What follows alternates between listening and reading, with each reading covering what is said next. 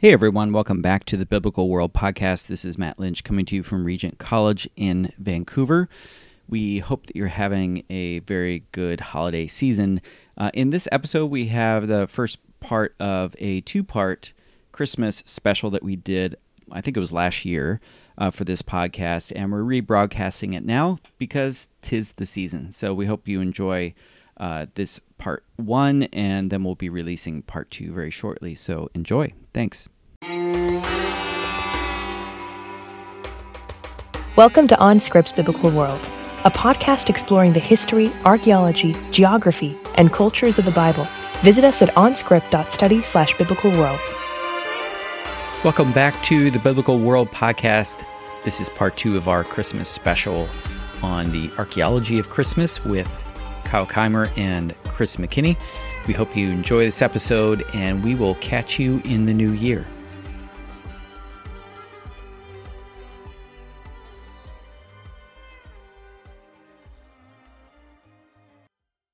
Welcome back, OnScript Biblical World listeners.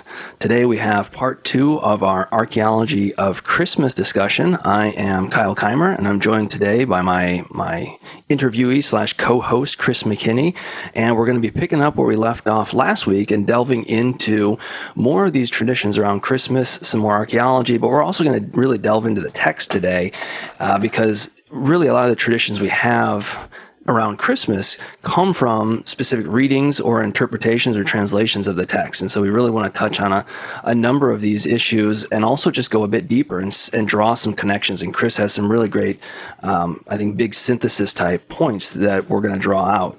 So good morning, Chris. How are you? Good morning. And more importantly, Merry Christmas, Kyle. We're a couple days before Christmas, and I'm excited. I mean, I have young kids, and they're all excited, counting down the days towards Christmas. In fact, I talked to one of my sons this morning, and the oldest one told me that, we're 4 days or 5 days for whatever it is from Christmas. And I said, well, that means we're 370 days from next Christmas. And my youngest son said, how do you know that? And I said, it's math. It's math. And so it's an exciting time of year, and to get into these kind of texts that we all, at least those of us who grew up celebrating Christmas and trying to understand the historical as well as the biblical background that we're all looking at. And what I find exciting about it as someone who's interested in archaeology, geography, and history, which is, the point of this podcast, is that these types of texts which get read and overread and become liturgized, how they often don't say what you think they say, and you often miss a lot of things that are going on in the background that are very interesting and, more importantly, I think would have been very relevant to an original author and an original audience who would have picked up on a lot of these things who know the Old Testament. And so I think one of the first things we want to do today, though, is talk about a little bit more about the archaeology of Bethlehem, because we left off last time thinking about the tell that is at Bethlehem, and there's not a lot to see there. It's essentially directly under the Church of the Nativity. There's an Iron Age site there. There's a Roman period site. There's Byzantine remains. But the main archaeological part of the site is the Church of the Nativity, which is a fantastic church. And I believe Kyle has some things for us about the traditions associated with this building. Yeah, that's right, Chris. And, one of the things with our traditions, and we've talked about this a number of times, we talked about this with the archaeology of Easter and the whole location of the Church of the Holy Sepulchre, is when do we have good traditions and when do we have other traditions? And oftentimes we have to meld together the text and the archaeology. And in the case of Bethlehem, we're really a bit hamstrung because we don't have much in the way of archaeology. And so we really have to rely to a certain degree on the text to evaluate some of the traditions that have arisen. And of course, if you go to Bethlehem today, number one, you're going to want to stop at Stars and Bucks, which is a fantastic little rip-off coffee place there. So you can get your Stars and Bucks. Not just a kind of rip-off, a direct rip-off. All they added was an ampersand between Starbucks and Kept the Lady. Good point. Good point. Yeah. So get some coffee there, head up to Manger Square, the Church of the Nativity, and what you're going to see is a very old structure. And you might wonder, well, okay, what is the tradition that goes back behind this location? And this is one of these instances where we have some really interesting details that suggest that the tradition is very old, and the location that you're looking at and that you'll experience when you go into the Church of the Nativity really has some historical credence. And one of the most telling things, so again, archaeology, we're lacking a lot of the material. We know that there are tombs in this area. We know that there are caves. There's a cave under the Church of the Nativity. But there's a real telling tale in Jerome, who's writing in the, 5th century, 4th century? And he says that following the Second Jewish Revolt, the so-called Bar Kokhba Revolt in the 2nd century AD, Hadrian comes along and he does a lot of major changes. So he not only kicks Jews out of Jerusalem, kind of turns the ruins of the Temple Mount into a Roman shrine, turns the location of the Holy Sepulchre into a Roman shrine. He seems to do the same thing in Bethlehem as well. So Christians who may not be entirely diverged from their Jewish brethren at this time, and this is a bigger discussion, they seem to also have fallen under Roman repercussions. And Bethlehem being a site where apparently some remembrance is taking place for some important individual, now has this location where the Church of the Nativity is built turned into a shrine to Adonis. And if you know anything about Adonis is one of these, he's a Greek deity who is kind of the so-called rising and dying deity. Some people like to say, oh, he's resurrecting. Well, not precisely exactly. I mean, yes, but it's more about the agricultural cycle. And this is what the whole Adonis story is about, is the rising and dying of the seasons. And, in the winter, things are not growing. In the spring, in the summer, they are growing and alive. And so he spends half his time in the underworld and half his time alive. And this has many parallels going back to Dumuzi or Tammuz and Ishtar in Mesopotamian literature. And it makes a lot of sense that the Romans would choose to establish an Adonis cult on this location, because it seems to be that this is a location where Christians, early Jewish Christians, are coming to remember Jesus. And of course, Romans in the 1st century or 2nd century would have likely made a connection between this Christian idea of a dying and rising leader, Messiah, with something they were familiar with. And so this brief mention in Jerome, very brief, it's only a last kind of a passing note that Hadrian does this, is actually a really important clue that the location that becomes known as the Church of the Nativity is built over a place that's already being remembered by early Christians in the 2nd, 3rd, 4th centuries AD. Yeah, that's such an interesting point. And what I like about this data and what you drew out there was it's not just the idea that a holy site gets transferred over to another holy site. In Christianity and in Judaism, holy sites are holy sites because of the God who is on there is the only God there is. And so every attribute of that God's character is going to be associated with Jerusalem or other parts as you go through the biblical story. But in other forms of religion, whether you want to call it paganism, Greek paganism, or Canaanite paganism, however you want to describe it, the attributes of their divinities have specific characteristics. And what you just pointed out is really fascinating. They would have this type of cult established at Bethlehem, and it parallels or really contrasts with the same thing that happened at the Church of the Holy Sepulchre when you have the establishment of another temple there. This one, to the King of the Gods, and you also just if we're looking at the broader picture of the history of religion, are we thinking about how that functions? It's also worth pointing out to many of the points that C.S. Lewis and Tolkien would make, that, this is the myth made fact, that they would talk about how you would have people like Adonis or Persephone, or for C.S. Lewis, it was Balder, Balder the Beautiful, who is the Norse god of the sun, who also goes down to the underworld and is going to be reborn again. And that these were signs of that there's a trueness, that there's a longingness that people have, that is the myth made fact in Christianity. And so it's very interesting that you would see this, that it's not just, again, a generic religious cultic connection, but it's something more specific. And that does not seem like the kind of thing that Jerome would fake. You know what I mean? Like, he's not going to say, they're doing this for these reasons. It's something that makes pretty good sense given, the nature of the location of Christ's birth and the way that the Romans relate to it, which also points to the fact the Romans kind of understood its significance. So I think it's a very interesting thing that's often overlooked. Yeah. And it really sets the tone then for the tradition because, like you said, the Romans adopt and appropriate spaces. They don't just necessarily make up brand new spaces. I mean, they, particularly when they're in this climate in the 2nd century, they know the enemy, so to speak, the Jews that they're dealing with, and they know how to really stick it to them, if you will, because they are trying to make a point that Rome is in control. No more of these revolts. You are done. We are in control. And so they know how to do that and to send a message at any level. And so I think that this is a really good indication of this tradition of this location here.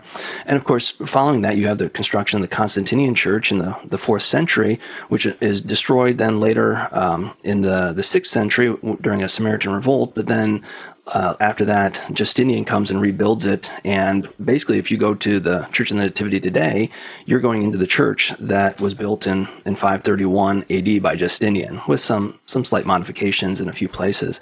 And you can still see some of the remains of the original Constantinian church underneath of it. Now, go ahead, Chris. I was just going to say, like, when you walk inside, you literally are walking on the same floor plan, but a foot below your feet, and they've done a great job in the renovation exposing those mosaic floors that go back to the 4th century, and it's quite something. You can't do this at other places. And it's quite a distance to go back all the way to the earliest church of the Church of the Nativity. You can't do it at the Church of the Holy Sepulchre unless you know who to hire as a guide to go into separate rooms to see here and there pieces of Helena's church. But that's why the Church of the Nativity is such an important early witness and an early church to early Byzantine architecture. Yeah, exactly. And one of the other points that really is telling and fits in with a 1st century context. So if we go even back, let's come all the way back now to the Jesus narrative of the traveling of Joseph and Mary to come to Bethlehem and what a typical Jewish house might be. And we saw we discussed it briefly last time about Nazareth and the fact that you often incorporate old quarries or caves or other factors into your house, and you reappropriate those. And there's some really good information or some good indications that this cave that you can experience in the Church of the Nativity today would have been part of a living complex, perhaps even the family kind of household of Joseph. And there's a lot of really interesting details that we can draw out that suggest Joseph is not only from Bethlehem, but that's really where he really is. He goes to Nazareth to get Mary, brings her back, and they're living there in Bethlehem for a time. Actually, the text even tells us at least 40 days for Mary's purification. So it's not like they're just staying in some inn or a small little rented shack room or a stable. They're probably staying with Joseph's family, and they just don't always have enough room to give birth and or to do what they're doing. So I don't know, Chris, is there anything you want to add? I would say a few things about this, and we could easily get lost in the weeds here, but I think that it's an area that both of us are interested in, and I think our listeners will be interested in as well. This past, I gave a lesson recently, and I made a list of, all the characters that are always present in our nativity plays that are likely not present in the text and likely not present there. And they're, and then those that are likely present that aren't mentioned. And then, of course, the players that are there, Mary, Joseph, of course, the infant Jesus as he's born, and the angels. But it's interesting that the list of characters that are not present in the text often play a dominant role. We're talking about the donkey. Of course, there's no donkey in the text. No, I'm not saying there wasn't a donkey, but it's not mentioned. And of course, we have the wise men, or the three kings of Orient, are not there in Luke's telling anyway. They come a little bit later. And there's always kind of a menagerie of animals. And all that's based upon the understanding that it's happening in a stable, which, of course, the stable itself is not mentioned. We just have a reference to a manger. More on that in a minute. But there's an assumption as well that this is a kind of a two-person drama, that this is Mary and Joseph, the angry innkeeper who didn't want his Yelp ratings to go down. He didn't want to throw out the Bethlehemites who were, inhospitable. They didn't want Mary to stay at the only Motel 6 at Bethlehem. He didn't want to kick them out. So he said, here's the stable in the back. None of that is in the text. I mean, none of that is even remotely even hinted at in the text. And so the reality most likely is that the birth of Jesus with Mary and Joseph took place much as other births would have happened, not in a hospital, but in the context of a home and in the context of people around them that cared for them. I think one of the best pieces that we have for understanding this passage is what Mary does for Elizabeth in the preceding chapter. I mean, she literally goes to Judea, a town in Judea. Tradition says it's Ein Kerem, which is just south of Jerusalem, incidentally and ironically, at a hospital. There's a big Hadassah Ein Kerem. But she visits her cousin or aunt. We're not sure. It just says that they're relatives. And she's presumably aiding her in her last months as pregnancy. So perhaps Elizabeth is present, a town near Jerusalem where Zechariah would have been serving as a priest is quite close to Bethlehem. Perhaps Mary's mother is with her in Bethlehem. For sure, as Kyle alluded to, Joseph's family is there, which is the whole reason why Joseph is there in the first place. He goes there because it's his ancestral home. And I think that leads us to our, we should say two things here. Two points. The text does not say anything about an inn, and it does not say anything about a stable. There's a great article by Stephen Carlson who writes and makes the point that that passage in Luke 2:7 that normally gets translated, and while they were there, the time came for her to give birth, and she gave birth and laid him in a manger because there was no room for them in the inn, something like that. But the word for inn is not inn. It's like really better to be translated as there's no space for them in the room, or there's no room for them in the space. It's the same word kataluma that we encounter later in the Gospels in the upper room. It's a set aside space, which Carlson makes the point that this is the place that Mary and Joseph were living in when they came to Bethlehem. And if you see it in that light and you read, there's no space for them in the room, it destroys much of the Hollywood sequence of how we understand, again, Mary going into her final contractions, water breaking as they're cresting over the hill to Bethlehem, and the angry innkeeper and so on. It removes that away from the discussion, and even the fact that it says while they were there, indicating that a passage of time has gone on. And so I think both Kyle and I are in agreement that it's okay if you want to keep the innkeeper in your nativity play, it's okay, but just acknowledge that he's fictitious. But there's a separate question, and maybe I'll let Kyle comment a bit on this as well. We could ask a lot of things, like that passage at the beginning of Luke 2 is complicated when we talk about trying to find which census it is for Quirinius, this important character, and Caesar Augustus. We talked about last time that there's a clear contrast between the ruler of the world, Caesar Augustus, making a decree and everyone has to act, And then we have the King of Angels being born in Bethlehem, and it's showing the difference between these two types of power and what real power really is. And we'll save that for a future episode, the question of the census, and there's not easy answers to it. But one question that I think Carlson brings out is, was Joseph from Nazareth anyway? Kyle, what do you think about that? Yeah, no, it's a really good question. And this is one that's debated amongst scholars, because there are some who say, no, Joseph isn't even from Bethlehem because he's labeled as being in Nazareth. Therefore, this is Jesus' hometown where he grows up as a child.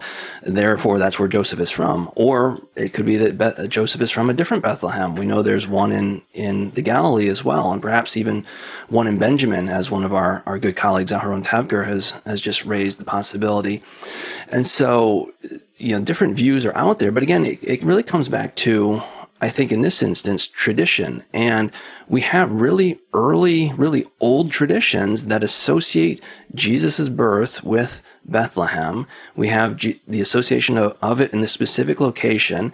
And I don't see any reason to distance Joseph from Bethlehem, particularly when we think about the text never says that he's from Nazareth.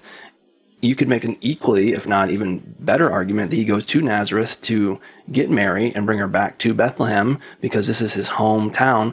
And when we look at it from a Roman legal perspective, or in the case of censuses or censi, whatever the plural would be, you can tell how good my Latin is right there. Roman censi, but not senseis. Roman censi. There's no indications that people are to go back to ancestral lands. So if you want to say that Joseph is living in Nazareth or is from there, you would have to make a case equally as well that he is returning to Bethlehem for some sort of ancestral land holding as part of the census. But what we know from Roman sources is that that's not how they work. There's no indications that people return to be accounted for ancestral things. They go back to the place where they own land and or where their family is. And so this is a case from classical sources, I think, that says actually Joseph probably is from Bethlehem. He's returning there because that's where his family is. That's where any of his landholding is.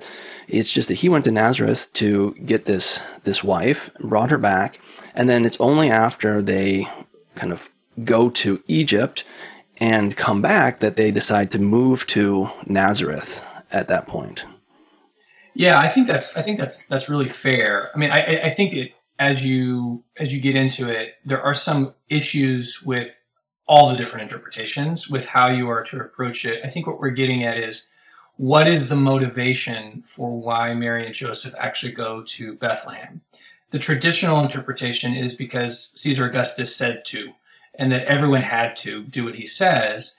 And I think that there are those, and I've read different commentaries on this, that yes, what you just indicated is correct, that there's no evidence that people would have to go to these different to leave their home. That they could send an emissary, or they could just go register and come home, or whatever it is. They didn't necessarily have to go to these places. Some people suggest it's a Jewish custom that they would want to do that, but even then, there's not really a whole lot of evidence for that. And it could be that that's the way it is, that at this particular one, that they were motivated to go. But as Kyle alluded to, and as Stephen Carlson has argued, if Joseph is actually planning to live or already living at Bethlehem, and he goes to get his betrothed wife, Mary, from Nazareth to bring her back to Bethlehem, it actually makes a lot of sense. And we always have to remember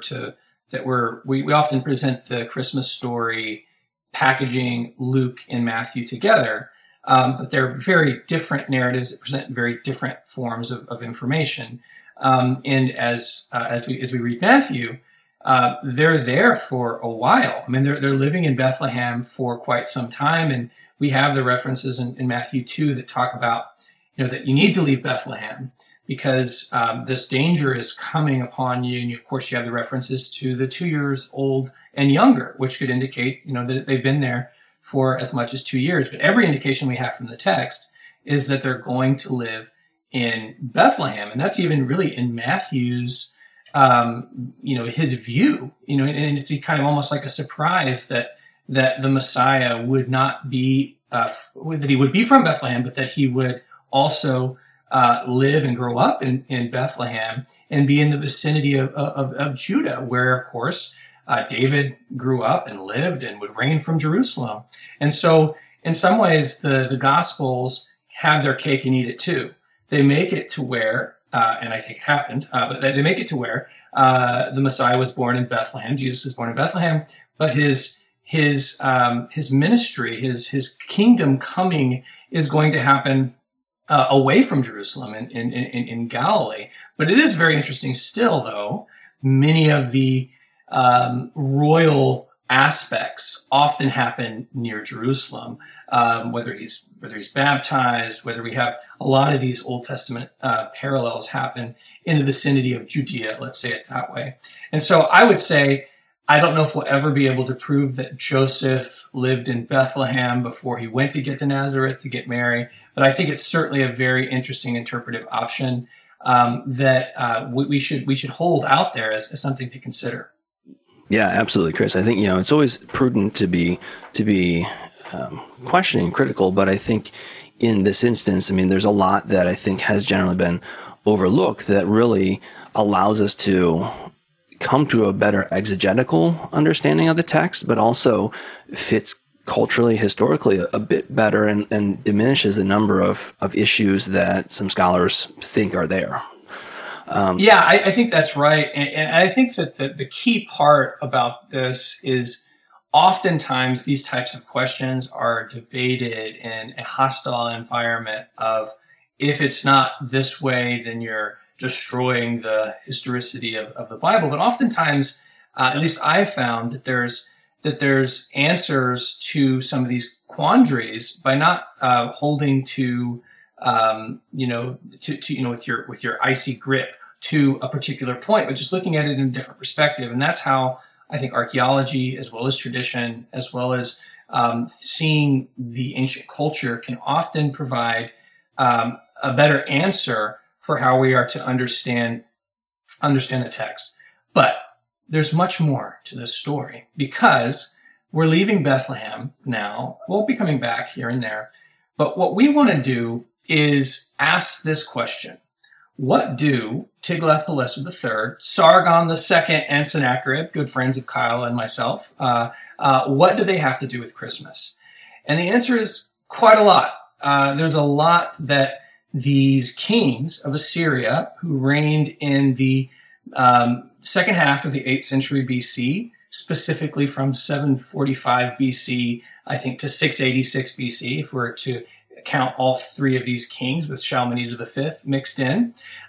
These kings are all major players in Israel and Judah at precisely the same time as the writings of Isaiah and Jeremiah, as well as Isaiah and Micah, and other prophets as well. And as we look forward, even to the end, Jeremiah, writing in their prophetic tradition, looking to a final destruction of Judah, also has much to say about what life was like in those days, and then making prophecies about what will be like in future days. And so we would like to look at several instances in Matthew's gospel, and we're looking at the end of Matthew 1 and Matthew 2, where we have some very interesting prophetic texts that play a role in how we understand the Christmas story. Now, in introducing that in a more general way, we could be here a while, because Matthew likes plerao, let it be fulfilled, that it was written by the prophet, and he uses this a lot. So we're not going to look at all of them, and we're not going to look at every aspect of how we're to understand these Old Testament citations, as well as, you could look at, allusions and echoes and different types of intertextuality that exists between Matthew and the Old Testament.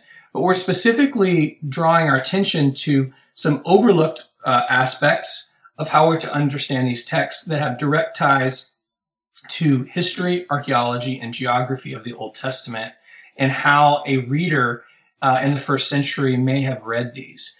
And so that's what we're going to look at in the remainder of the podcast. Kyle, do you have any more things to add to that? No, I think the only thing that yes, actually, the only thing that I would add is that I think it is so important to look back, and this is what part of the prophetic tradition is looking back to what has taken place and building upon this tradition. And as we get into the days of Jesus and the gospel accounts, I mean, in some ways, some of the gospel authors are doing the same thing. They're building upon this tradition, and if we want to see the true colors of this, or I should say, see this what's happening in high resolution, we really need to go back all the way to the 8th century, if not even more, to look at what's happening then and what's laying the foundations for what is going to be kind of interpreted or reinterpreted in the days of Jesus. Yeah, it's so good. And it's so fun. That's what we love about it. I mean, it's not just that it's the right way to look at this. It actually adds this layer of place and people and event that makes it really exciting. And so I'm going to read Matthew 1:23. This is Matthew's giving of the prophecy. It says, "Behold, the virgin shall conceive and bear a son, and they shall call his name Emmanuel."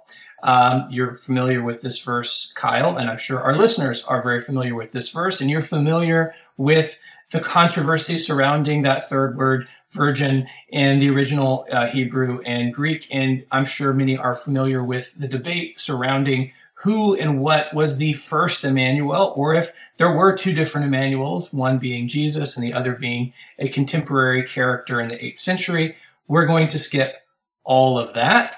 And what we're going to do is think about where this sign was given and when it was given. And for that, we have to go back in time to the year 734 BC. We need to understand that a new power has emerged in the southern Levant and really the entire ancient Near East.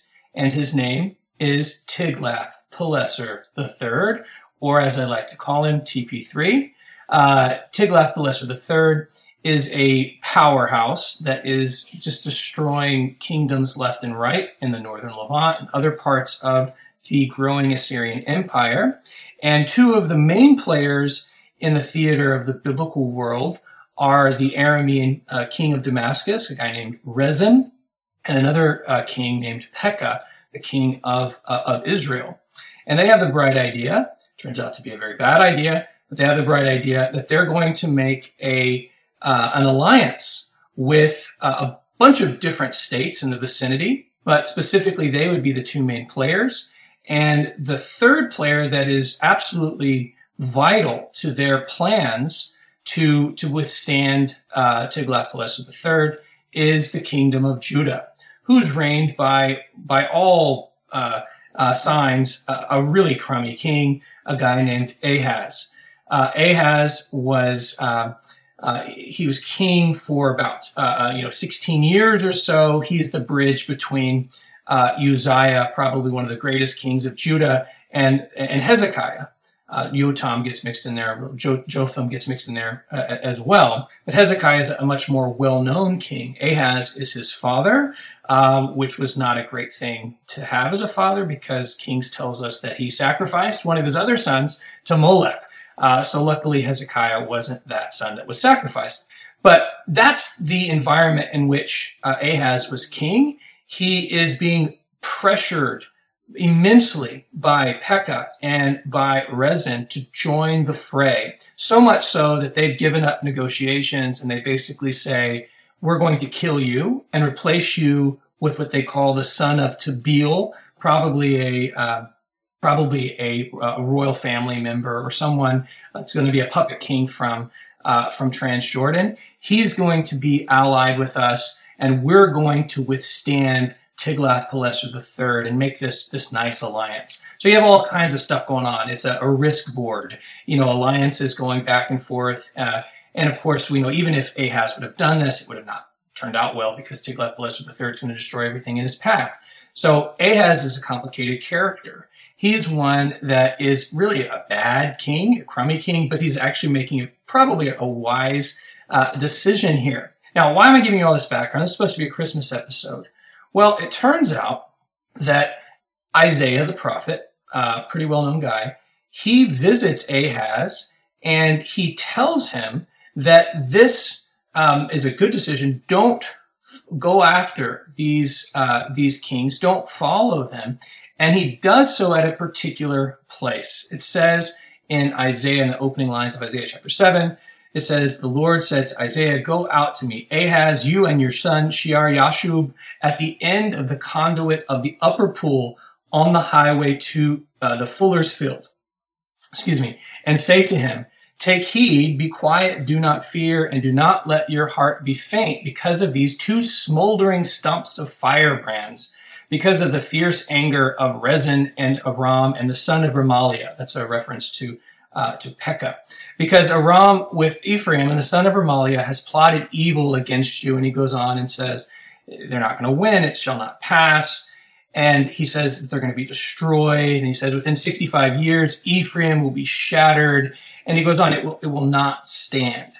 And then as Isaiah is giving him this revelation, this is revelation directly from Yahweh to the king of Israel, who's supposed to be the covenant heir of this, of the Davidic promise, as well as the shepherd of his people. He says, how will I know this? And he goes, I don't even want to hear a sign. Isaiah says, I'll give you a sign to make sure that it's happened. He says, I don't even want to hear it. And Isaiah, what does he say? He gives him this sign. This is where we get the Emmanuel passage. That even though you don't want to hear it, Isaiah says, I'm going to tell you, behold, the virgin shall conceive and bear a son, and they shall call his name Emmanuel. And it goes on to describe this as the sign for the salvation of Judah against Aram, Damascus, and Israel. And we know from not only Isaiah and Kings and Chronicles, but a plethora of Neo-Assyrian texts that Tiglath-Pileser III absolutely whacked both Aram, Damascus, and Israel. So much so that Aram, Damascus is essentially wiped off the story. It's no longer an Aramean state after this. They're wiped out. Israel is demolished. It only has 10 more years of history left to it. We have Pekah who's destroyed. And so it comes to pass that Isaiah's prophecy is, just as he said, that God is destroying the Assyrian, or he uses the Assyrian Empire to wipe out the enemies of Judah. And that's where we have the promise. But what's interesting about that is, and again, we could have a lot of discussion. We won't. We could have a lot of discussion about, who is this Emmanuel figure? And of course, both Kyle and I would say it points to, for sure, what we have in Matthew 1, which is Jesus being identified with this character. And so there, at the very least, it shows that the birth of this Emmanuel at a time which, you're suffering major political problems is a sign of immediate salvation. But what's really interesting about this passage to me is that if we fast forward 30 years, 33 years to be exact, we find Sennacherib, king of Assyria, and he is no longer fighting the northern kingdom because it is gone. He is destroying Hezekiah's kingdom. And Hezekiah, unlike his father Ahaz, is a great king. I mean, he's doing all the things that the prophets are calling him to. He is fairly strong, but he also has kind of a similar problem. He wants to make an alliance with various people, Philistines, the Phoenicians, and others. And just like with Tiglath-Pileser III, guess what? It's not working out so well because the Assyrian Empire is extremely powerful. And so what's so fascinating about this is that just after Lachish, when Lachish is being attacked, when Sennacherib is there with his armies, it's being besieged, Sennacherib sends 3 officials. One of them is called, in some translations, like a personal name, Rabshakeh, but it's actually a title, the Rabshakeh, which is the cupbearer, and was probably a eunuch and a main official for the Assyrian king and a spokesman for him. We actually have stele of a particular Rabshakeh, and they're mentioned often in Assyrian texts. And it says in Isaiah chapter 36, verses 1 through 3, the king of Assyria sent the Rabshakeh from Lachish to Hezekiah at Jerusalem with a great army. He stood by the conduit of the upper pool on the highway to the fuller's field. And there came out from him Eliakim, Hilkiah, and Shebna, and Yoah, these three officials. And it's actually interesting because you have 3 Assyrian officials and 3 Judahite officials. And it's a whole fun text that we could probably cover sometime, where it's just some great trash talking, where it goes in and says stuff like, are you going to be the one? You don't want me to speak Hebrew? Rabshakeh tells them, are you going to be the one to tell them that they're going to be eating their own excrement and drinking their own urine soon? Because if you don't tell them, I'll tell them in Hebrew. It's just a really fun back and forth. But what is really clear is that this is happening at precisely the same place that Isaiah gave the prophecy to Ahaz before. And so the place is just as important as what's actually happening. And so the salvation that Judah experienced in the unlikely form of Tiglath-Pileser III wiping out Judah's enemies is now coming there. That enemy is once again at their gates, and it's at the very same place. Now, where this is most likely right outside Jaffa Gate. Recent excavations just to the south of Jaffa Gate in the Hinnom Valley, we're talking about excavations in the last 10 years, they revealed a Second Temple aqueduct.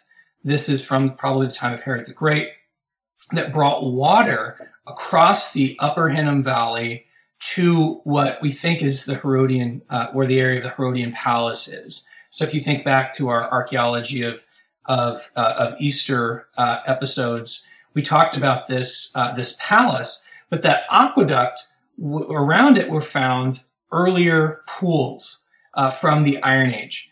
And so because the wall of the city would have run almost precisely where the wall of the old city of Jerusalem runs today, next to the valley, both in the Old Testament and the New Testament, this is likely where the scene of where they are standing.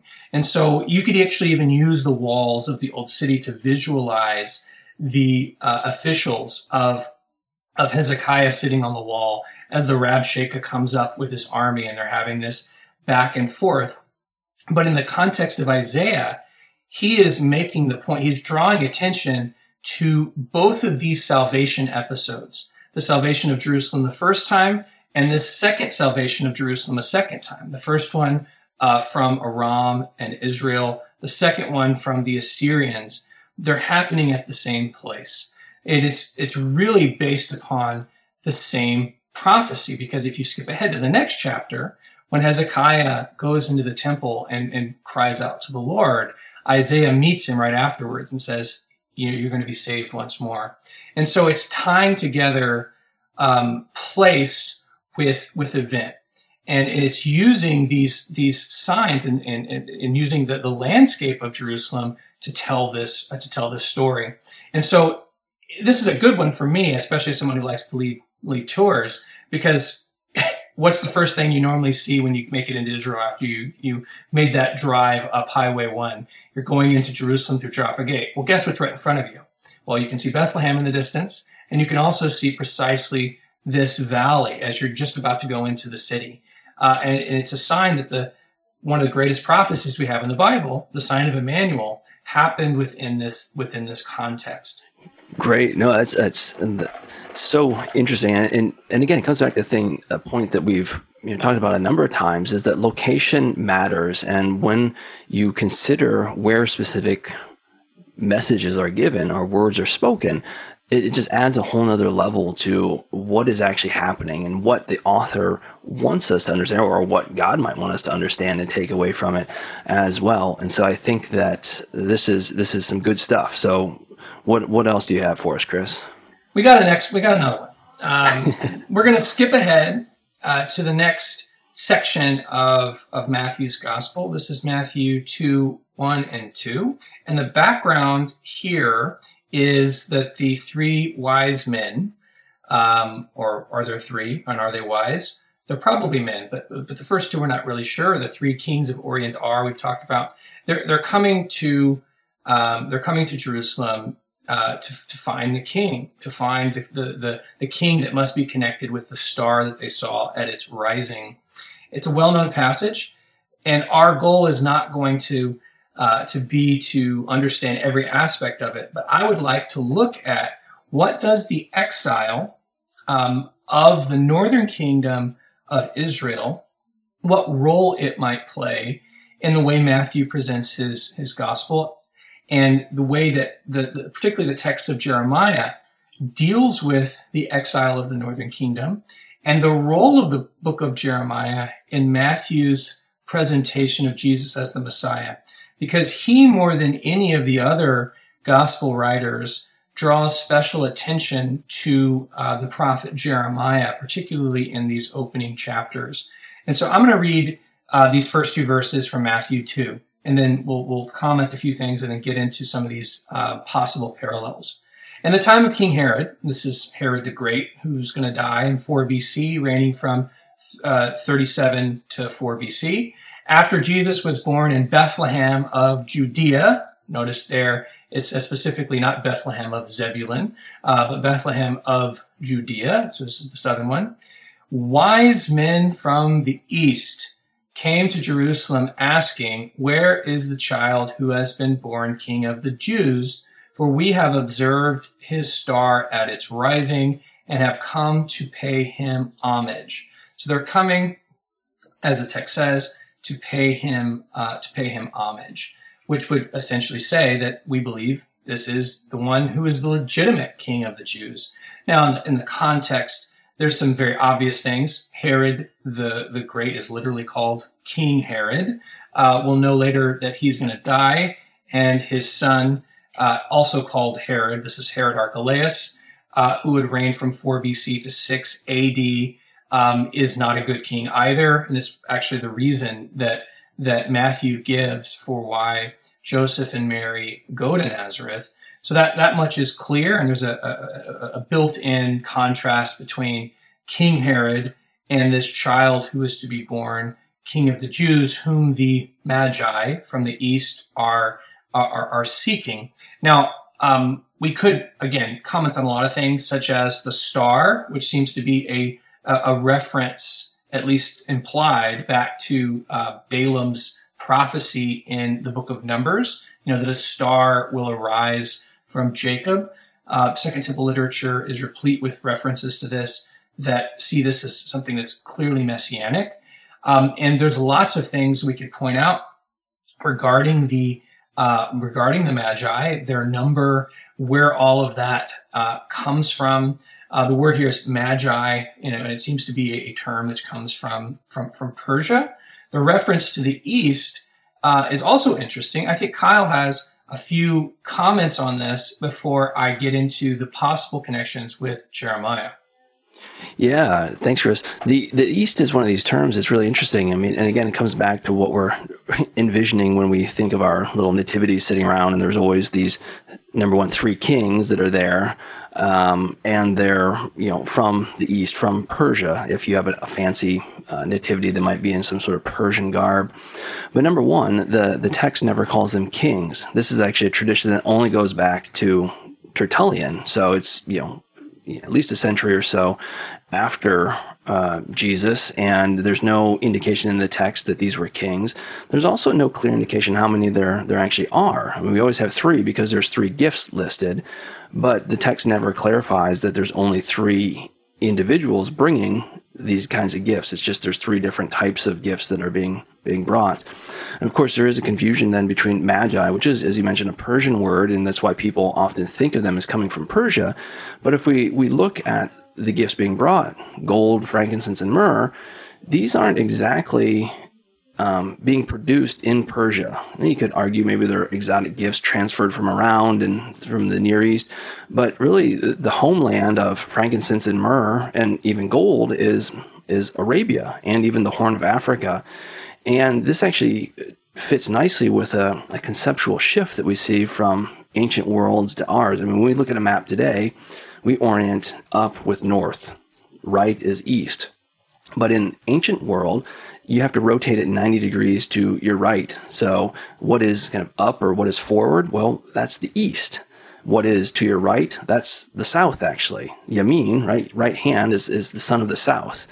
And so there's a whole conceptual shift. And so when the text says that there are wise men coming from the east, is it that means east as in Mesopotamia, Persia, which would be our east, or is it saying they're actually coming from the south, which would conceptually be ancient Jewish mindset that is rotated 90 degrees?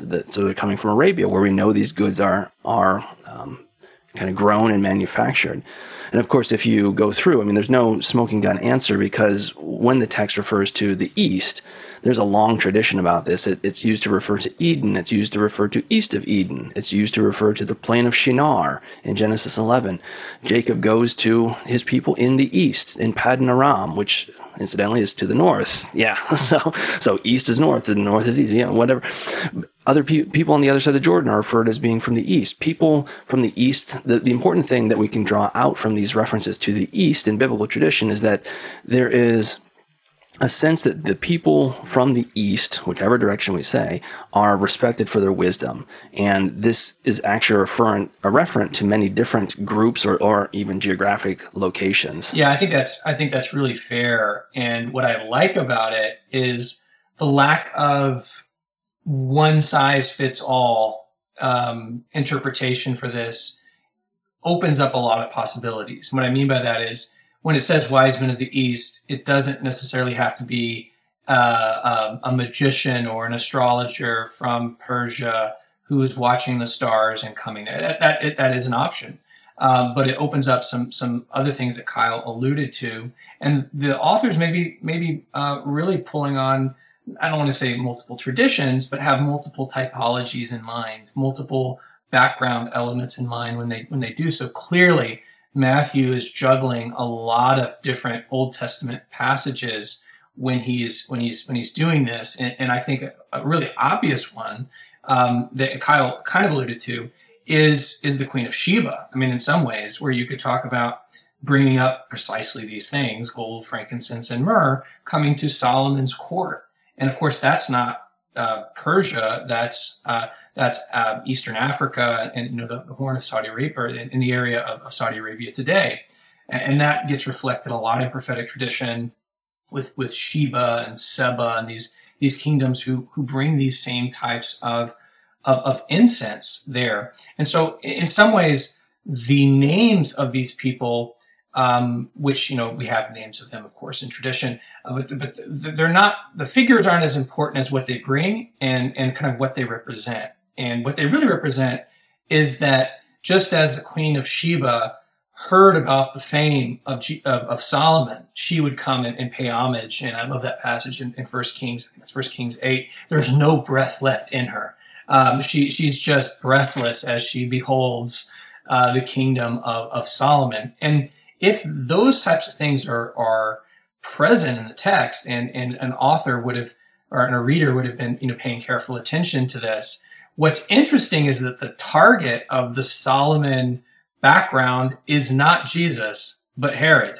Because where is Herod? He's in Jerusalem. He is the king of the Jews. He's got Herodium. He's got the temple. He has all the things that Solomon had done, and if we're being honest, probably greatly surpassed them, at least from an archaeological perspective. And they're there saying, well, where is he? I mean, it was a real shot to his pride. And so I'm fully on board with these ways of seeing the text. And I think in some ways they're front and center, even though we often miss them in our interpretations. I think that they're a part of how we should understand this text and not just see it as how it happened. Like that's the problem, is we don't know how it actually happened. And the text isn't telling us exactly how it happened. It's relaying an event that is layered with multiple allusions and meanings. And we need to see it in all of its richness to really understand the meaning of the text. And so what I'm saying is that there might be an additional one to these that we can add. But I'll give Kyle if he has something else to add to this. No, I think Okay. I've said my piece. You said your piece and counted to 3.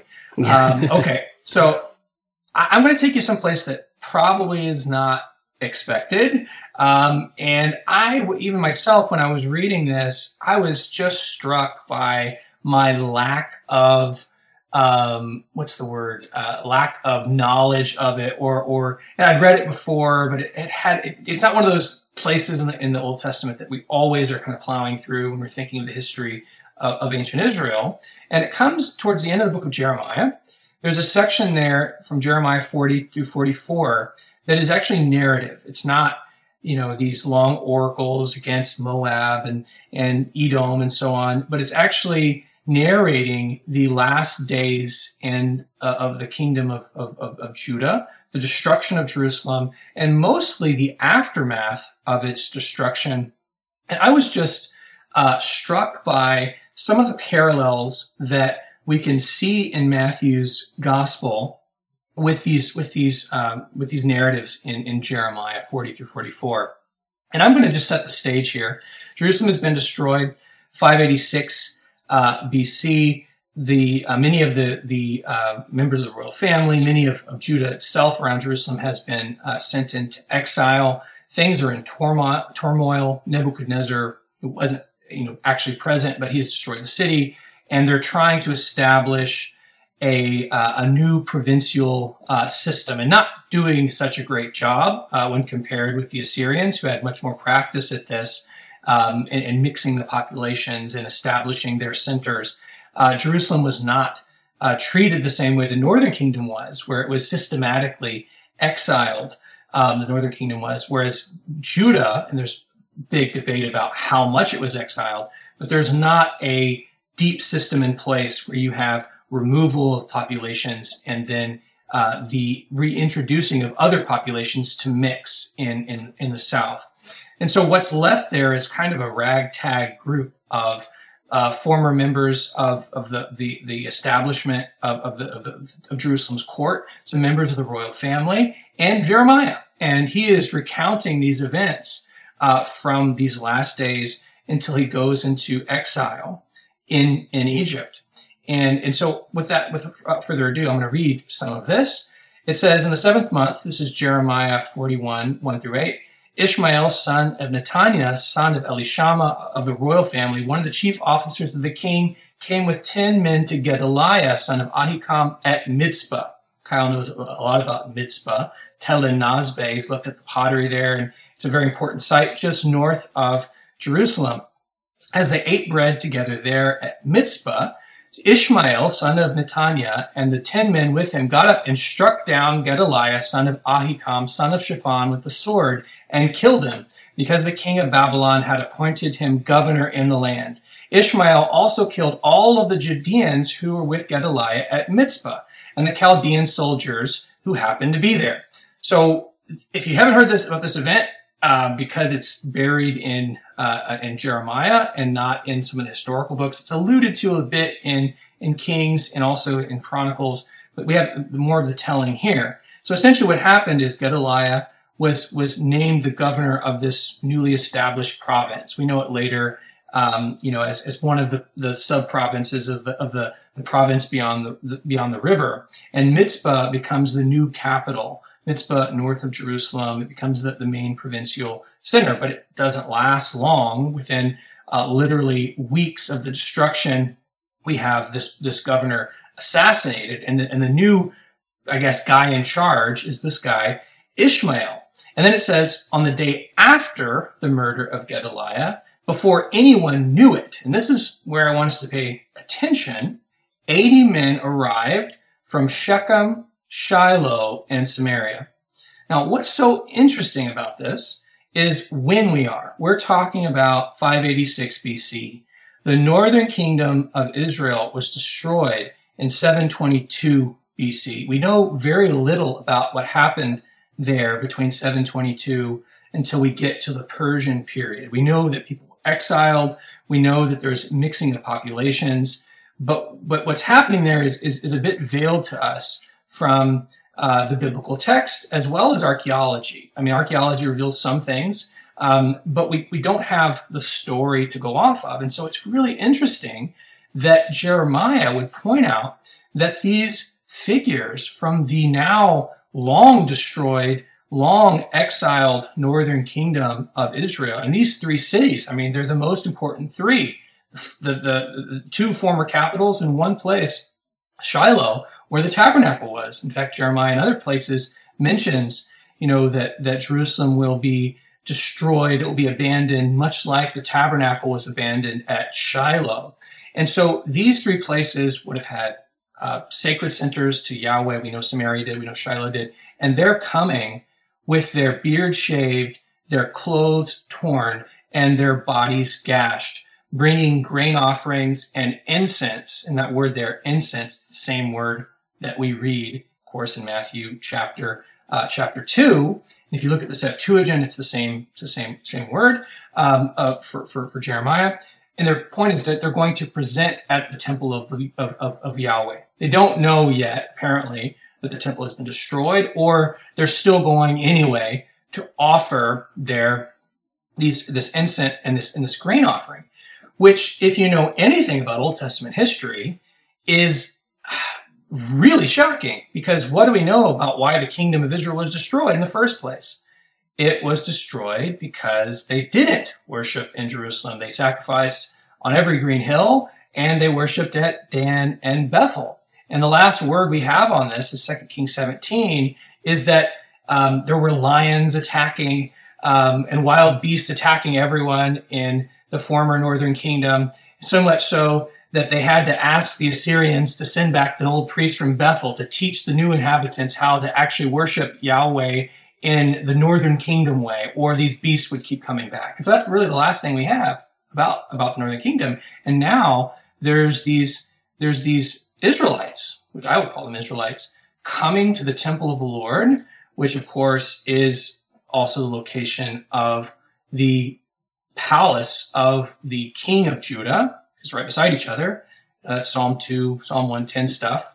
Lord, sit at my right hand till I make your enemies your footstool. They have the house of Yahweh beside the house of the king. And so what happens to them? Well, Ishmael, son of Netaniah, came out from Mitzpah to meet them, weeping as he came. And as he met them, he said to them, "Come to Gedaliah, son of Ahikam." Of course, Gedaliah was just murdered. When they reached the middle of the city, Ishmael, the son of Netaniah, and the men with him slaughtered them and threw them into a cistern. But there were 10 among them who said to Ishmael, "Don't kill us, for we have stores of wheat, barley, oil, and so on." So we refrained and did not kill their companions.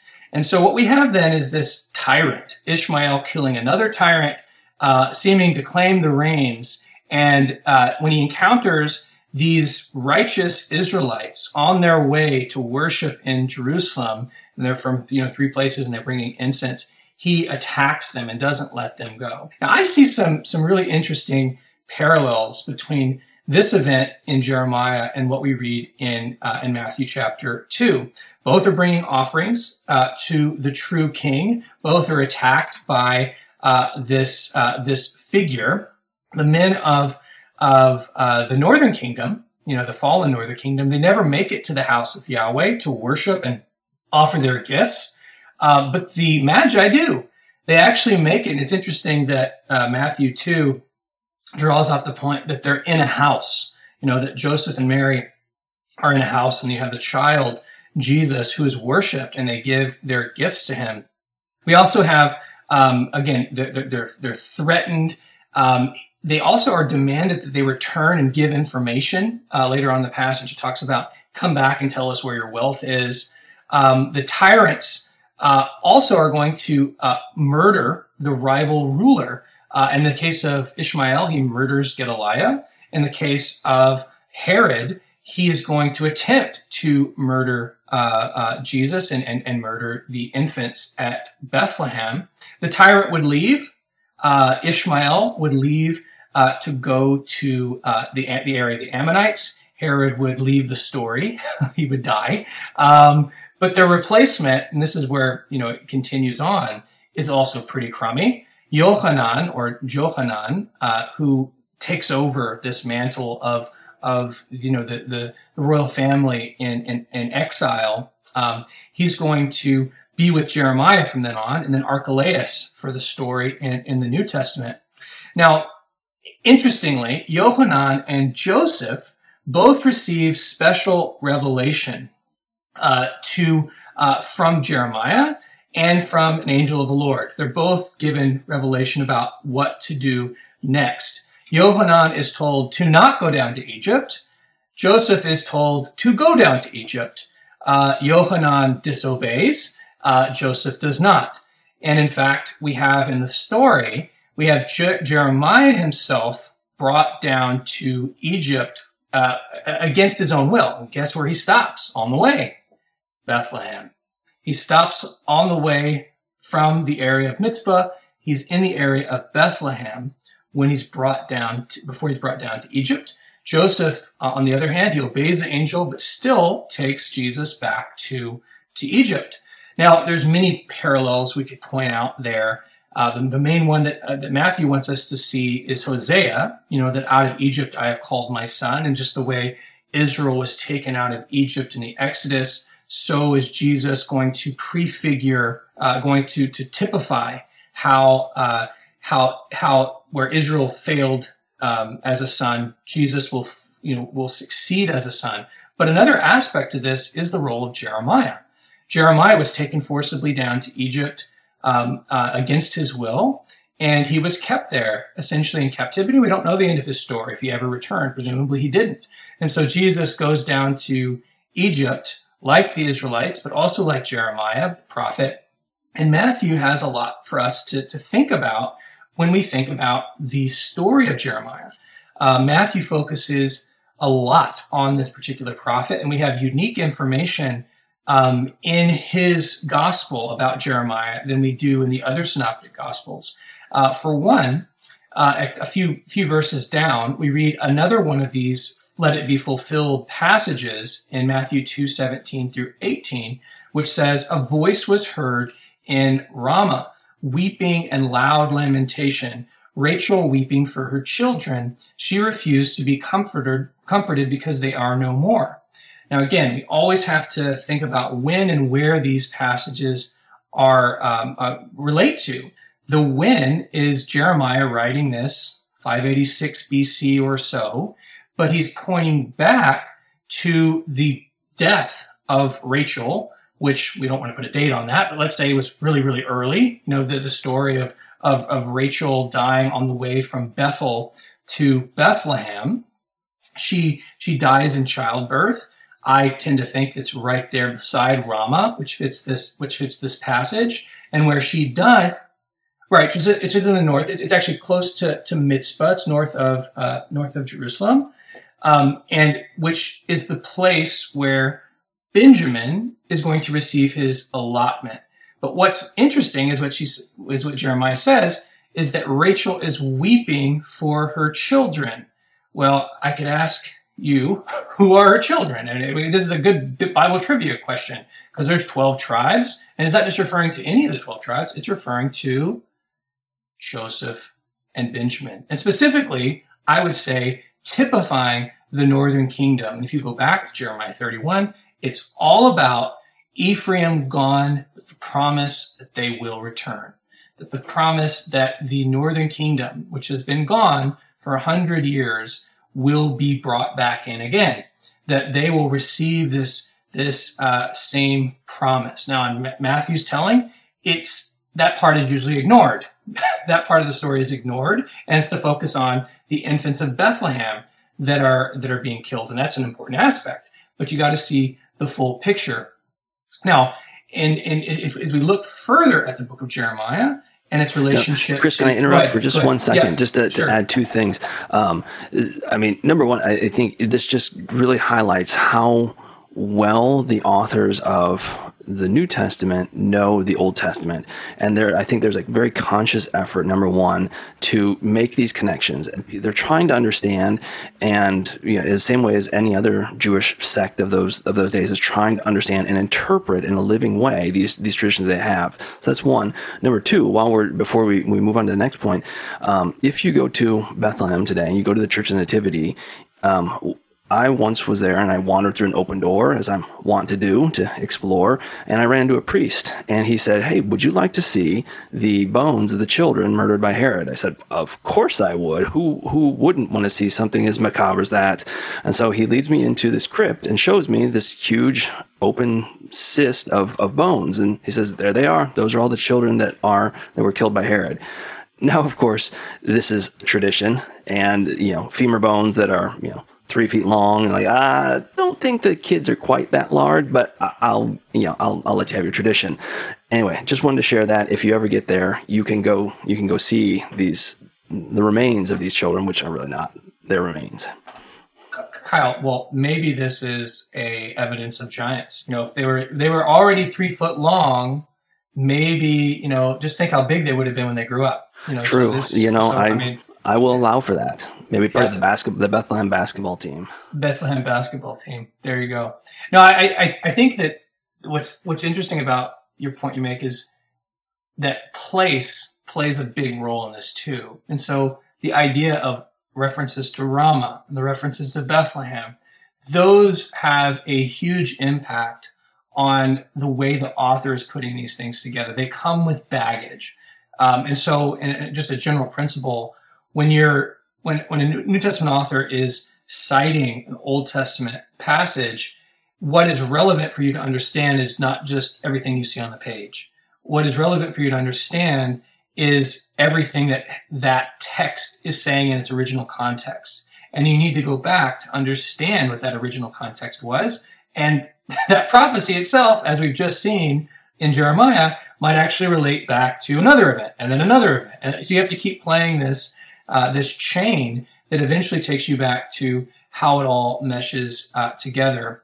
And I would say that the gospel writers, New Testament writers in general, the gospel writers particularly when they're talking about Jesus, are absolutely amazing at drawing these typologies and parallels together. And one of the, I think, real key interpretive aspects to this is place. Now, in thinking about place and this particular prophet, Jeremiah, Matthew draws on several points. We talked about the parallel of Jeremiah going down into Egypt, just as Jesus goes down into Egypt. There's actually, I've said that, Matthew does this in a unique way. There's actually a pretty clear evidence that he does. In Matthew chapter 16, which is a very famous passage where Jesus is at Caesarea Philippi, or in the district of Caesarea Philippi, and he says, "Who do men say that I am? Who do men say the Son of Man is?" And you could look at all the different synoptic gospels and you'd see a list. But in Matthew's telling, it says, some say John the Baptist. Others say Elijah, and it's one of the prophets. That's what others say. But only Matthew says, others say Jeremiah. He's the only one to add that detail in. He also is the one to provide most of these textual allusions. Perhaps this was meant to point back to Matthew 2. The fact that he is telling us about what Jesus has done by going down into Egypt. Here he is again back in the land. Perhaps he's, a second Jeremiah. We also have a third unique detail in Matthew 27, verses 9 and 10, which is a complex one because Matthew gives the citation formula, that what was spoken by the prophet Jeremiah might be fulfilled, but then he quotes Zechariah. So it's a bit complicated. But what's interesting is that in both Zechariah 11 and in Jeremiah chapter 19, we have in this passage, which is about the death of Judas, it's talking about the same location. It's talking about this valley of slaughter, field of blood, a place which starts to have eschatological connections with the place of Gehenna. And it's interesting that he is the only one to connect those with Jeremiah. And so I would say that there are several touchstones that Matthew brings out that are quite unique to him to Jeremiah. Okay, one more, and I know we're running long.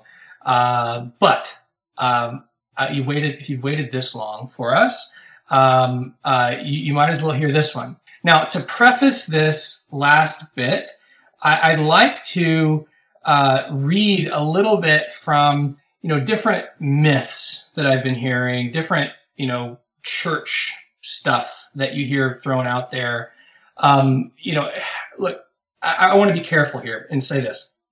I'm always happy when people want to use ancient Near Eastern culture, background, archaeology, geography, virtually everything we do here on Biblical World podcast to inform how they read Scripture. But there's always a need to use critical thinking and to examine your sources. Now, in this case, what I'm talking about is something that I keep hearing all over the place, and Kyle said he's heard it too, that somehow has become mainstream in terms of church culture, and it's often said that there's a new archaeological discovery about it. Now, what I'm referring to is the site of Migdal Eder, which I agree it was a site near Bethlehem. But the story goes something like this, that according to archaeological evidence, according to tradition, that the site of Migdal Eder was where all the lambs for the temple sacrifices were kept, and there would be hundreds of thousands of these sheep for needing for Passover. And at some point during the year, as you led up to Passover, they would find the unblemished lambs among this big flock, and then they would wrap these lambs in swaddling clothes and place them in a manger, which of course, that's the point where you're supposed to say, now I get what Matthew was doing there, or Luke was doing. Now I understand it all. But when you look closer, virtually none of that is true. None of that actually fits anything with what we know from the sources. Now, we could point to some things. I would just simply say if you examine the original source from where the assumption is that Migdal Eder was the place where all of the sacrificed lambs for Passover were, it actually comes from the Mishnah, and it says really nothing about that. What it says in Shekalim of the Mishnah 7:4, it says an animal that was found between Jerusalem and Migdal Eder, or a similar distance in any direction, the males are considered burnt offerings. The females are considered peace offerings. Those which are fitting as a Pesach offering, as Pesach is Passover, if it is 30 days before the festival. Now, there's really two things we should point out there. One, it's an interesting text, no doubt. We don't know, though, that it actually represents, 150 years before what it would have looked like, because this is written sometime in the 2nd and 3rd century AD, so it's long after the events of the 1st century, but let's even say that it does. What the text is actually saying is that the sheep for sacrifice that you get have to be within a distance of Jerusalem of something like 5 or 6 miles, not that all the sheep come from Migdal Eder. So it's actually essentially drawing a radius circle around Jerusalem of 5 or 6 miles, showing that the sheep in this distance were the sheep that were specifically designed for the Passover sacrifice. And so we have a late tradition that may or may not be real, and we have a reference to Migdal Eder, which we agree is somewhere in the area of Bethlehem, but it doesn't say that only from Migdal Eder, and it says nothing about lambs being wrapped in swaddling clothes, and that's how the shepherds knew that this was the Passover sacrifice. They didn't know. Remember, what did they just see? They saw the armies of heaven, and they said, "Let's go kick Rome's butt. Let's go do it." That's the whole point. They didn't know that it was a sacrifice. In fact, it's hidden. You look in that next passage in Luke 2 when Mary visits Simeon, and he says he will be for the rising of falling of many in Israel, and a sword will pierce your heart also. Those are the first indications that not is all that we see. That there's going to be more to this story, and so I think that I appreciate the idea of where this comes from, but critical thinking is important. Let's just put it that way. And let me add one thing too, just as far as chronology goes, for trying to think about who is there and when they're there. Again, we know that Joseph and Mary take Jesus to Jerusalem to be dedicated. We have the passage there with Simeon as well. Herod's nowhere to be around. It's not as if he's actively searching and they brave the torrents of now this newfound knowledge from the wise men that we're still going to go to Jerusalem. Well, no, probably the wise men haven't even been there yet. Herod doesn't know about any fulfilled prophecy, and they're doing Jewish tradition. And so it kind of gives a little insight into I think the chronology and the breakdown of what's happening. Yeah, it's such a great point. And that's also, too, why it's okay to combine Luke and Matthew in trying to tell a story. But you have to first be careful to understand what they're saying in their own context and use the text that they're using to recreate it before you go and try and synthesize it. Okay, so what does all this have to do with Migdal Eder? What is this place? Well, a couple years ago, I wrote a paper on Rachel's tomb, which was so fun, and I really enjoyed it. And Kyle's still going to give me comments on it at some point. But it's a really It'll fun be an early topic. Christmas gift that I'll give you comments. I should say that this happens quite a lot with both of us. But in any case, it was a fun topic that led me in a bunch of different directions about the question of where Rachel's tomb is, and maybe we can do a podcast on that in the future. But one of the places that I spent some time on was this location of Migdal Eder. And the reason why it comes up is because in Genesis 35:19, we read that Rachel died. She was buried on the way to Ephrat, that is Bethlehem, and Jacob set up a pillar over her tomb. It is the pillar of Rachel's tomb, which is there to this day. Israel journeyed on and pitched his tent beyond the Tower of Eder, which is in Hebrew Migdal Eder. It's a proper place name. So it shouldn't be translated as the Tower of Eder. It should be Migdal Eder, which is precisely what we saw in the Mishnah. That's an important detail. I think all it's really saying in the question of Rachel's tomb is that they're traveling from Bethel to Bethlehem. She dies on the way, and it just kind of indicates where they end up at the Tower of Eder. This is where Reuben tries to replace his father, and things do not go well for Reuben. But in any case, we'll leave that on the side. The other reference we have... Can I jump in with just one other comment, just for the meaning of Migdal Eder? So if you translate both words, it's the Tower of the Flock, which is also interesting because Rachel, the name, means you as well. So there's a whole lot of extra material going on here that we lose in English translations. Whether we're saying the Tower of Eder, Migdal Eder, it's the Tower of the Flock. There's a reference to sheep, goat, flocks. Rachel's name means you, and I think this underlies some of the later traditions as well that are being played upon. Yeah, I think it's a great point, and it's something we often miss if we're not paying attention to the original languages. Now, specifically, how does this relate to Christmas? Well, it turns out that Migdal Eder is mentioned in a very famous prophecy of Micah. And you might say, well, I don't remember that in Micah 5:2, and you don't see it in Micah 5:2, but you see it in what precedes Micah 5:2. And this is an area that I think where textual criticism and paying close attention to the text can help us. Micah 4:8, and I'm going to read to you from, this is going to be the NRSV. And it says, "And you, O tower of the flock, hill of daughter Zion, to you shall it come, the former dominion shall come, the sovereignty of daughter Jerusalem." Now, the problem with this text, and it really, again, should be, "And you, O Migdal Eder," is it's related to that second line, hill of the daughter of Zion. Because the word there in Hebrew is the word Ophel, which is the word that we most associate with a particular place in and around north of the city of David. At least that's the way it is interpreted. And so it would actually kind of indicate that Migdal Eder was at Jerusalem, that it's just another name for Jerusalem, or perhaps somewhere in its immediate vicinity by reference to this Ophel. But then I looked closely at the Septuagint, and it turns out that in the Septuagint we have the word, instead of the word for Ophel or hill, we have the word which means dusty. In Greek, it's alpmodes, which is the word for dusty or dry.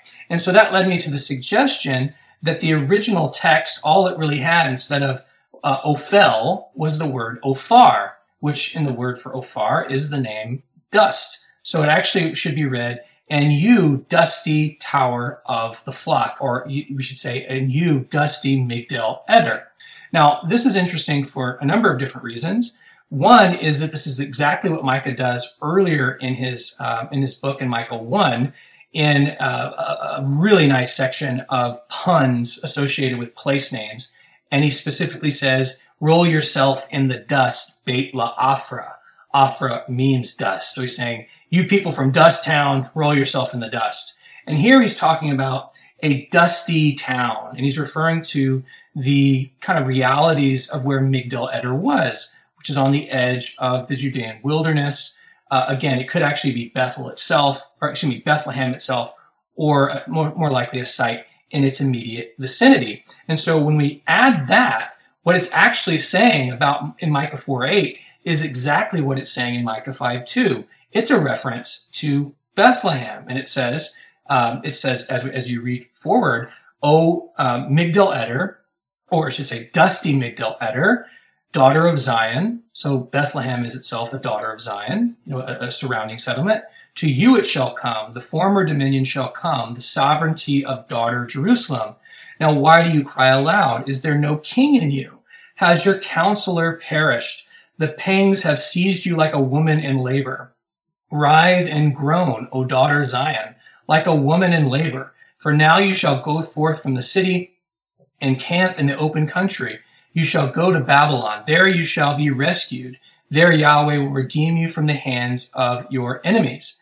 And it talks about how nations are gathered against them, and they're being brought before as sheaves to the threshing floor. And it says, arise and thresh, daughter of Zion, for I will make your horn iron and your hoofs bronze. You shall beat in pieces many peoples. You shall devote their gain to Yahweh, their wealth to the Lord of the whole earth.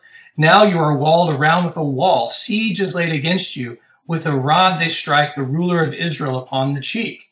But you, O Bethlehem of Ephratah, who are one of the little clans of Judah, from you shall come forth from me one who is to rule in Israel, whose origin is from of old, from ancient days. Therefore he shall give them up until the time when she who is in labor has brought forth. Then the rest of the kindred shall return to the people of Israel, and he shall stand and feed his flock in the strength of Yahweh, in the majesty of the name of Yahweh his God, and they shall live secure. For now he shall be great to the ends of the earth, and he shall be the one of peace. And so all of that is the prophecy. Like, it's not just Micah 5:2, it's that whole section. And what it's talking about, again, if we go back to the historical background, is Sennacherib has just come to Jerusalem. He's just come into Judah. He's essentially wreaked havoc among in Micah's day, Isaiah's day. Hezekiah was king, and it's seeing just the devastated landscape, and it's pointing us back to a great conqueror, a great king who was from Bethlehem, David. And it's saying that there will be one who comes from Bethlehem, and it's pointing to a time in which that, a future date in which that will actually occur. But it's not just some stray verse in Micah 5:2 that's making the point. It's the whole thing that we read in this section from Micah 4:8 on down through Micah 5:5. And all of these features refer to a conqueror, someone who will defeat the enemies. And the enemies that they have at that time are the Assyrians. And so when Matthew writes this, he's imagining what it must have been like to live then and get this promise. And he's saying all that's relevant then, but it's relevant now because this conqueror, this king born in Bethlehem, he's here. And he's going to defeat the same types of enemies that they faced in the days of Sennacherib. And he ties together all this history that we've been talking about till now. And he puts that on the figure of Rome, and specifically in this passage of King Herod. And so, again, paying careful attention to where these texts take us can yield some really interesting ways of seeing what the authors are doing. Yeah, that is awesome, Chris. And I think there's so much more. I would just add one thing, and then I think we probably should wrap up here. Is that otherwise we just keep going because there's so much more we could do this. But I think there is a clear parallelism in the chapters 4 and 5 of Micah. So Micah 4:1 to 4:8, ending with this first reference to the Migdal Eder and kingship coming there from Jerusalem. And then that's paralleled by Micah 4:9 to 5:2, which also ends in a reference to Bethlehem receiving or having a place from which a king is coming. So there's these two segments are actually parallel verses where you see a shift, kind of a summary of Israel's history, and a shift from the what is known and what is regarded as the place, i.e. Jerusalem, for kingship and exposure to God. All that's going to shift. It's going to move to some other site, i.e. Bethlehem, at some point in time as well. And so I think that this is another layer to the structuring of the text that we could talk about. And within that, you see a summation of Exodus through Leviticus. You've got a foreshadowing. Even Micah 4:10 through 13 shows up in a lot of what's being talked about in Revelation 12.